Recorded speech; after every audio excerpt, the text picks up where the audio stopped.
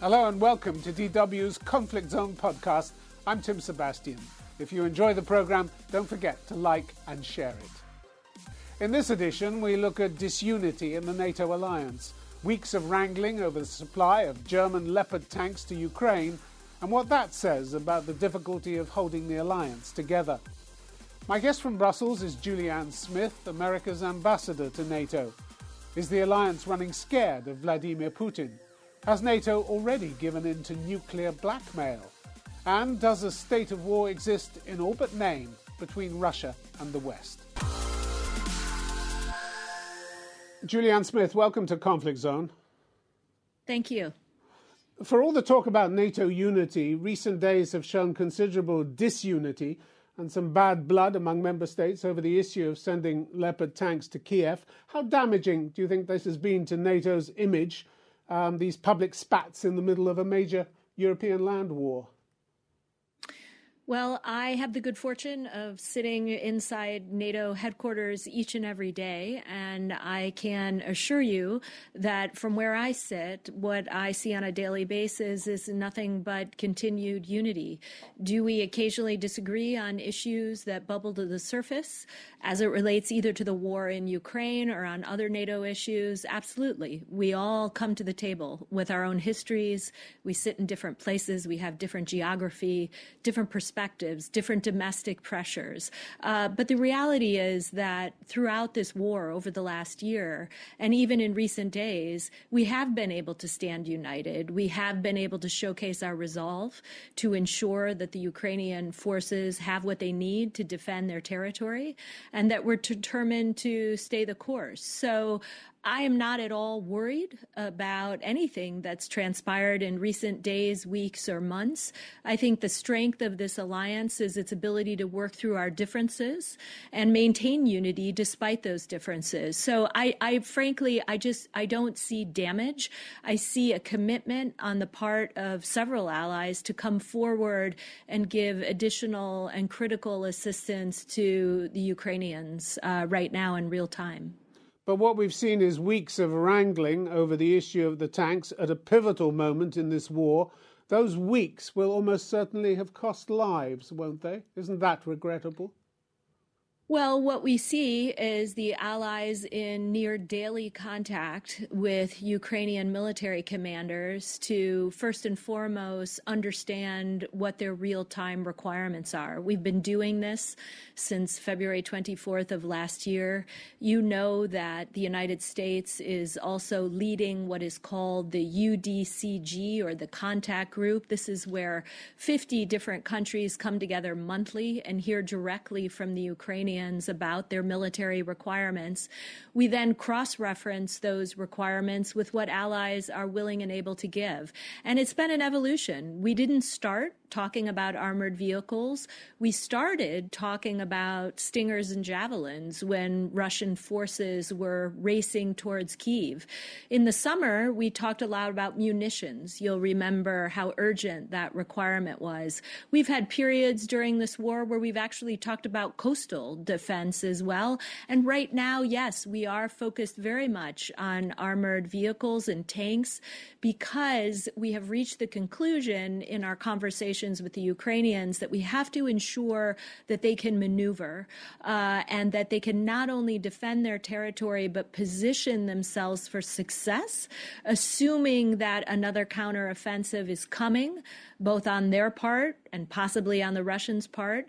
And so you're right. This has been a series of conversations. You heard our president talk about the heavy engagement we've had, not only with the German government, but with other allies as well, to see what more we can get into the hands of the Ukrainians as soon as humanly possible. So we have a pivotal moment right now for the alliance. I think the decision that was made yesterday was the right one. And you heard the urgency with which both governments are handling this situation. Both Chancellor Scholz and President Biden talked about the need to move this equipment into the hands of the Ukrainians as soon as humanly possible. You talk about it as a conversation, but the calls for these weapons have, with the weeks going by, become increasingly urgent from the Ukrainian side. And there's been some pretty trenchant criticism of the German position. Poland, for instance, said arming Ukraine in order to repel Russian aggression is not some kind of decision-making exercise. Ukrainian blood is shed for real. This is the price of hesitation over Leopard deliveries. Do NATO members really need reminding of how serious the stakes are in this war? Well, again, since I sit here inside the NATO alliance each and every day, I can assure you that everyone understands the seriousness of the situation. Folks understand the urgency. We understand how remarkable the Ukrainian military forces have been, how effective they've been in pushing back against Russian aggression. We understand the urgency of the situation because we have been here week after week for nearly a year now, ensuring that we can maintain that support for Ukraine and give them not only the security assistance that we're talking about here today, but to urgently move other forms of assistance. We understand the urgent need to get them humanitarian assistance, economic assistance, and certainly assistance to cope with these attacks on critical infrastructure inside Ukraine. We're moving rapidly to get them things like fuel and generators and winter gear. So we take the situation very seriously here. We meet literally every week on the war in Ukraine. Every ministerial, every NATO summit we've had over the last year has included our friends in Ukraine, and they are top of mind. So I can assure you that no one takes their requirements lightly, certainly not the United States, that has provided close to $27 billion worth of support in security assistance over the last year. Germany, in the end, gave in under enormous pressure and said it would send tanks. But what does this episode tell us about collective decision-making inside the alliance? Is there going to be a row every time Ukraine needs more sophisticated weapons? Well, what it tells me is what I've seen since the first day I arrived here at the NATO alliance, is that consensus takes work. And we have discussions on Ukraine each and every week because there are a whole range of ongoing and real-time challenges and questions that we have to debate. And as I noted at the top, allies bring different perspectives, and those perspectives need to be heard. But also, one of the strengths of this alliance is our ability to put our collective weight behind a single decision, a single initiative, a single policy. In this case, it's about supporting Ukraine. There is full consensus on that, but we do debate each and every week different aspects of what's going on inside Ukraine and how we can best help them, again, as fast as humanly possible. So consensus is something that is a reality here inside the NATO alliance, but personally, I look at consensus as one of the strongest attributes of this alliance, because when we take the decision, as we did yesterday, we came together, we saw allies moving out on a decision. It's not just about Germany and the United States, about other allies. The United Kingdom has come forward. They're going to be donating the Challenger 2s. We've heard some rumblings among some of the other countries that have Leopard 2s about their interest in sending those types of capabilities. So this is a collective decision to continue to move forward in our support.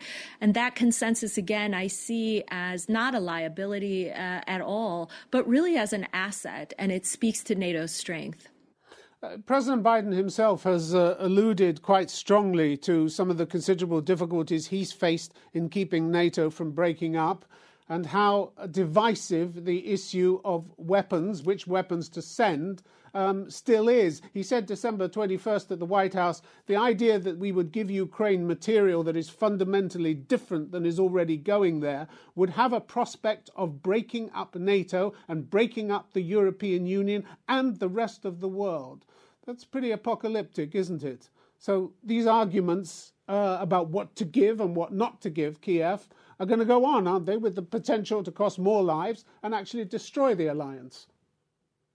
Well, tragically, this war changes each and every day. We've seen the Russians pursue all sorts of forms of aggression, whether it's the conventional attacks that they're forces are pursuing and undertaking against Ukrainian military forces, whether it's the war crimes and human rights abuses that we've witnessed inside Ukraine, or whether we're talking about the attacks on critical infrastructure. So this is not a stagnant picture inside Ukraine. It has changed almost each and every week of this conflict. And as a result, the allies frequently sit around a table and talk about how best to assist the people of Ukraine and, most importantly, the military inside Ukraine as they defend their territory against Russian aggression. Again, I do not consider consensus to be a liability. It's a strength. It takes work. Maintaining unity means that we have to stay in constant conversation. But that's what we do here inside the NATO alliance, and I think we do it well. And we draw from NATO's history, almost 75 years of history, of working through differences when they bubble to the surface. So I am fully confident that NATO will stand united. I see no cracks in this alliance whatsoever, in part because I think allies fundamentally understand what's at stake here.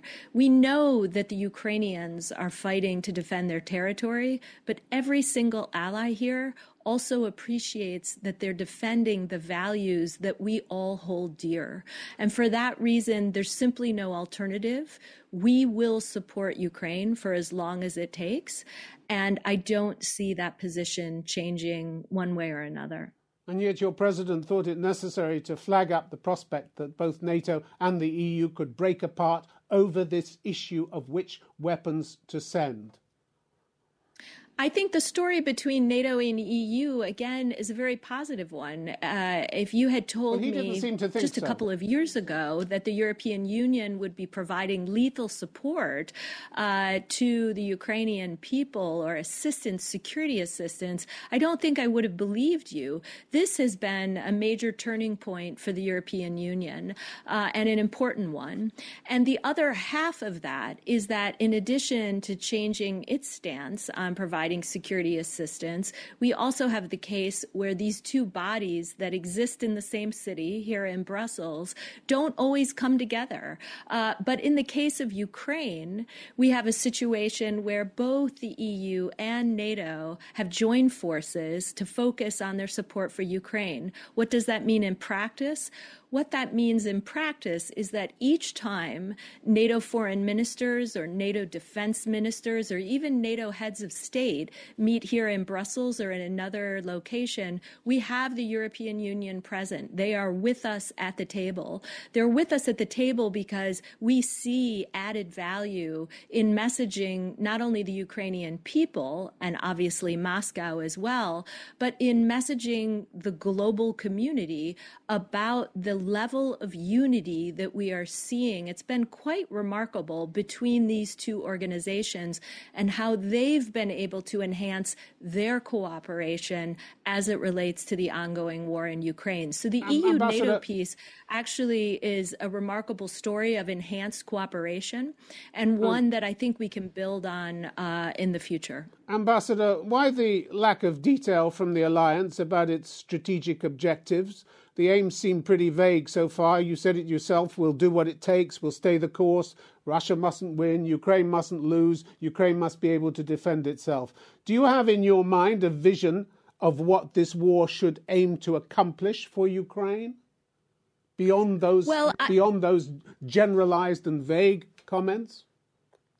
Well, first of all, to step back, I think the strategic objectives inside the NATO alliance are crystal clear. We have made it very clear in public statements, declarations, summit communiques, press releases, and all the rest, that we're focused, number one, on reinforcing NATO's eastern flank and making sure that our NATO allies have their security needs addressed. Number two, that we will maintain our individual support for the people of Ukraine and the Ukrainian military forces. Number three, collectively, we will continue continue to apply pressure on Moscow. In terms of your question about the outcome or where this war is headed or what strategic direction we're aiming for, let's not forget that this is a war that Ukrainians are fighting against Russian aggression. The Ukrainian government, President Zelensky, and the people around him need to determine for themselves where they're going, what their plans are, what their strategy is. We're here to support. NATO's not directly engaged. This is not a conflict between NATO and Russia. This is a war stemming from Moscow, from President Putin against Ukraine. And Ukraine will ultimately have to make its own sovereign decisions about how it wants to defend its territory and push Russia out and end this war. But the most important player in all of this is obviously President Putin. He's the one that started the war on February 24th last year. He's the guy who can end the war. And we will do everything we can to alter his strategic calculus to try and encourage him to move in a different direction and take Russian forces out of Ukraine. But the question you're asking rests in the hands of the Ukraine. You're not participants in the war, but you're not just bystanders either. You train, you supply, you pour in vast sums of money to keep the country afloat. You give intelligence, you advise on war plans, you do everything except pull the trigger yourselves. Isn't the distinction between fighter and supplier getting pretty academic? Certainly seems to be as far as Moscow is concerned. The NATO alliance has been very clear. NATO allies, this alliance is not providing direct lethal support. NATO does not have any presence on the ground. NATO troops are not on the ground inside Ukraine. But individual allies have come to Ukraine's aid as it defends its territory against Russian aggression. I do think it's an important distinction. Russia tries very hard to put out a different counter-narrative that is false.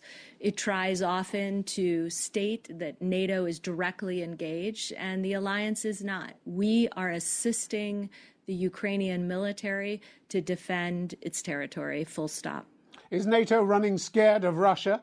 I ask because by acknowledging continually Moscow's nuclear threats and in effect tiptoeing around Putin, hasn't NATO already given in to nuclear blackmail? I think what NATO has made clear is that we find this Russian nuclear saber rattling to be very worrisome. We've called them out. Individual countries like my own, the United States, you've heard from the Biden administration on this question. We've messaged to the Russians very clearly that there would be catastrophic consequences should they turn to use their nuclear arsenal. There's a lot of bluster out there. Right now, we don't see evidence that Russia is preparing to use its nuclear arsenal in any way, shape, or form. But again, NATO allies have been very clear that Russia would face severe consequences should they choose to do so. Ambassador Smith, former NATO commander Richard Shirreff said yesterday that people need to recognize that in a very real sense, a state of war now exists between the West and Russia. Do you accept that? I accept that Russia has aggressively started a war inside Ukraine. That's the reality. That's what we're talking about. I don't think we are here to talk about the Russian narrative, as I noted earlier, that Russia is somehow engaged in a direct conflict with the NATO alliance. That's preposterous and obviously not true. This is between two nations. This is between Russia and Ukraine. It's about one country violating the sovereignty and territorial integrity of another. It's about the principles of the UN Charter, and it's about the global community, not just the West. This isn't just about NATO allies. This isn't just about North American and European allies supporting Ukraine. What's interesting when we convene the contact group is that we have many other countries around the table from faraway corners around the globe supporting Ukraine in its right to self-defense. And they're doing that because they fundamentally understand that Russia is violating the core tenets of the UN Charter. here. And we've also seen in votes at the United Nations, we've had over 140 countries come forward and condemn Russia's attempted and illegal annexation of Ukrainian territory. That type of global support says to me that the global community is united in supporting Ukraine in this moment and shares a deep appreciation for not only what's at stake, but what type of principles Russia is violating with this ongoing war in Ukraine. So you don't accept Shirev's view that there is, in a real sense, a state of war existing between the West? This is a man who was Deputy Supreme Allied Commander Europe from 2011 to 2014. And his view is that to prevent this escalating, you have to prepare for the worst-case scenario and prepare to inflict real pain on Russia if it should attack a Western country. But he says there's no sign those preparations are being made by NATO. Do you agree with that? It's an interesting question about planning, because that's a lot of what goes on here inside the NATO alliance. I would note that in the months and weeks leading up to February 24th last year, the NATO allies were preparing for all contingencies. NATO allies were obviously willing to sit down in the NATO-Russia Council. We met with the Russians here at NATO headquarters for 4 long hours on January 12th. The idea there was try and encourage the Russians to pick a different path, to urge them to take the diplomatic off-ramp. They did not. But while we were doing that, while NATO allies were meeting with the Russians here at NATO headquarters, simultaneously we were planning for all contingencies. What does that mean? That means that NATO allies were preparing for the worst case scenario. We knew that one option was that a war could break out. Because of that, allies were preparing plans. They were looking at the basic tenets of deterrence and defense. They were preparing to move thousands of troops into Eastern Europe, and they were beginning to think about ways that they could support the Ukrainian military. All of that fell into place seamlessly on the morning of February 24th, so that when I got the call at 3 a.m. that day, we knew what we needed to do on February 24th. NATO was ready for that moment. Similarly, Ambassador, you say that. War, can I just... We've prepared for all... I'm sorry, let me finish. We've prepared for all contingencies. We are looking at all possibilities. NATO allies are ensuring that they can defend every inch of NATO territory. And we take that job very seriously, and we rolled out a series of decisions last summer that made radical changes to NATO force posture. Similarly, our support for Ukraine, as I said at the top, continues. So what I see here is an alliance that is always assessing the security environment and preparing for many different contingencies. You say that, but last week the British Defence Secretary, Ben Wallace, let slip that Britain, the second overall largest spender in NATO, is now unable to field a single war-fighting division of just 10,000 troops. This is almost a year into the Ukraine war. Don't you find that a pretty shattering revelation in view of the assurances you've just given me? Well, we want to ensure that all of the allies have forces in place at the ready, and we've taken a series of decisions both last year, and we'll be rolling out additional decisions at the Vilnius summit this summer to ensure that NATO has forces at increased readiness, at a heightened state of readiness, and that we have a bigger pool of forces from which we can draw. The key to that, as you well know, is resourcing. And so one of the things that we'll be talking about the summit this summer is what to do with the NATO's, well, it's called the Defense Investment Pledge, DIP sometimes for short. And that's the pledge where NATO allies came together and said that they would each spend 2% of GDP on their national defense. Many allies have made progress. Some have some further distance to go. And so we'll be talking about what comes after the Defense Investment Pledge, which in theory expires next year. How do you think this war is going to end? Do you accept that the prospect of a grand military victory is pretty unlikely? I think what we're focused on right now is ensuring that we put the Ukrainians in the best position possible for the situation when potential negotiations could occur. We don't know when that will happen. I think many of us anticipate at some point Ukrainians and Russians will find the need to return to the negotiating table. And when that happens, we want to be sure that Ukraine is standing in the strongest possible position. So that's our focus. I can't make any predictions about the outcome of this war. None of us can. None of us know what Putin is thinking and when and whether he's going to pull his troops out. I will say we expect Ukraine to prevail, and we are doing everything we possibly can to ensure that that is the case. Will NATO push Ukraine into negotiations, even if it isn't ready? That is a decision for Ukraine. We do not want to dictate the terms under which the Ukrainians will come to the negotiating table. They get to decide. They get to determine the conditions under which they're ready and willing to take on negotiations, and we'll leave that in their hands. That is for them to decide. It's their own sovereign decision. Ambassador Julianne Smith, thanks very much for being on Conflict Zone. Thank you. Again, if you enjoyed the interview, please subscribe to the podcast and give Conflict Zone a review on your preferred platform. Thanks for joining us.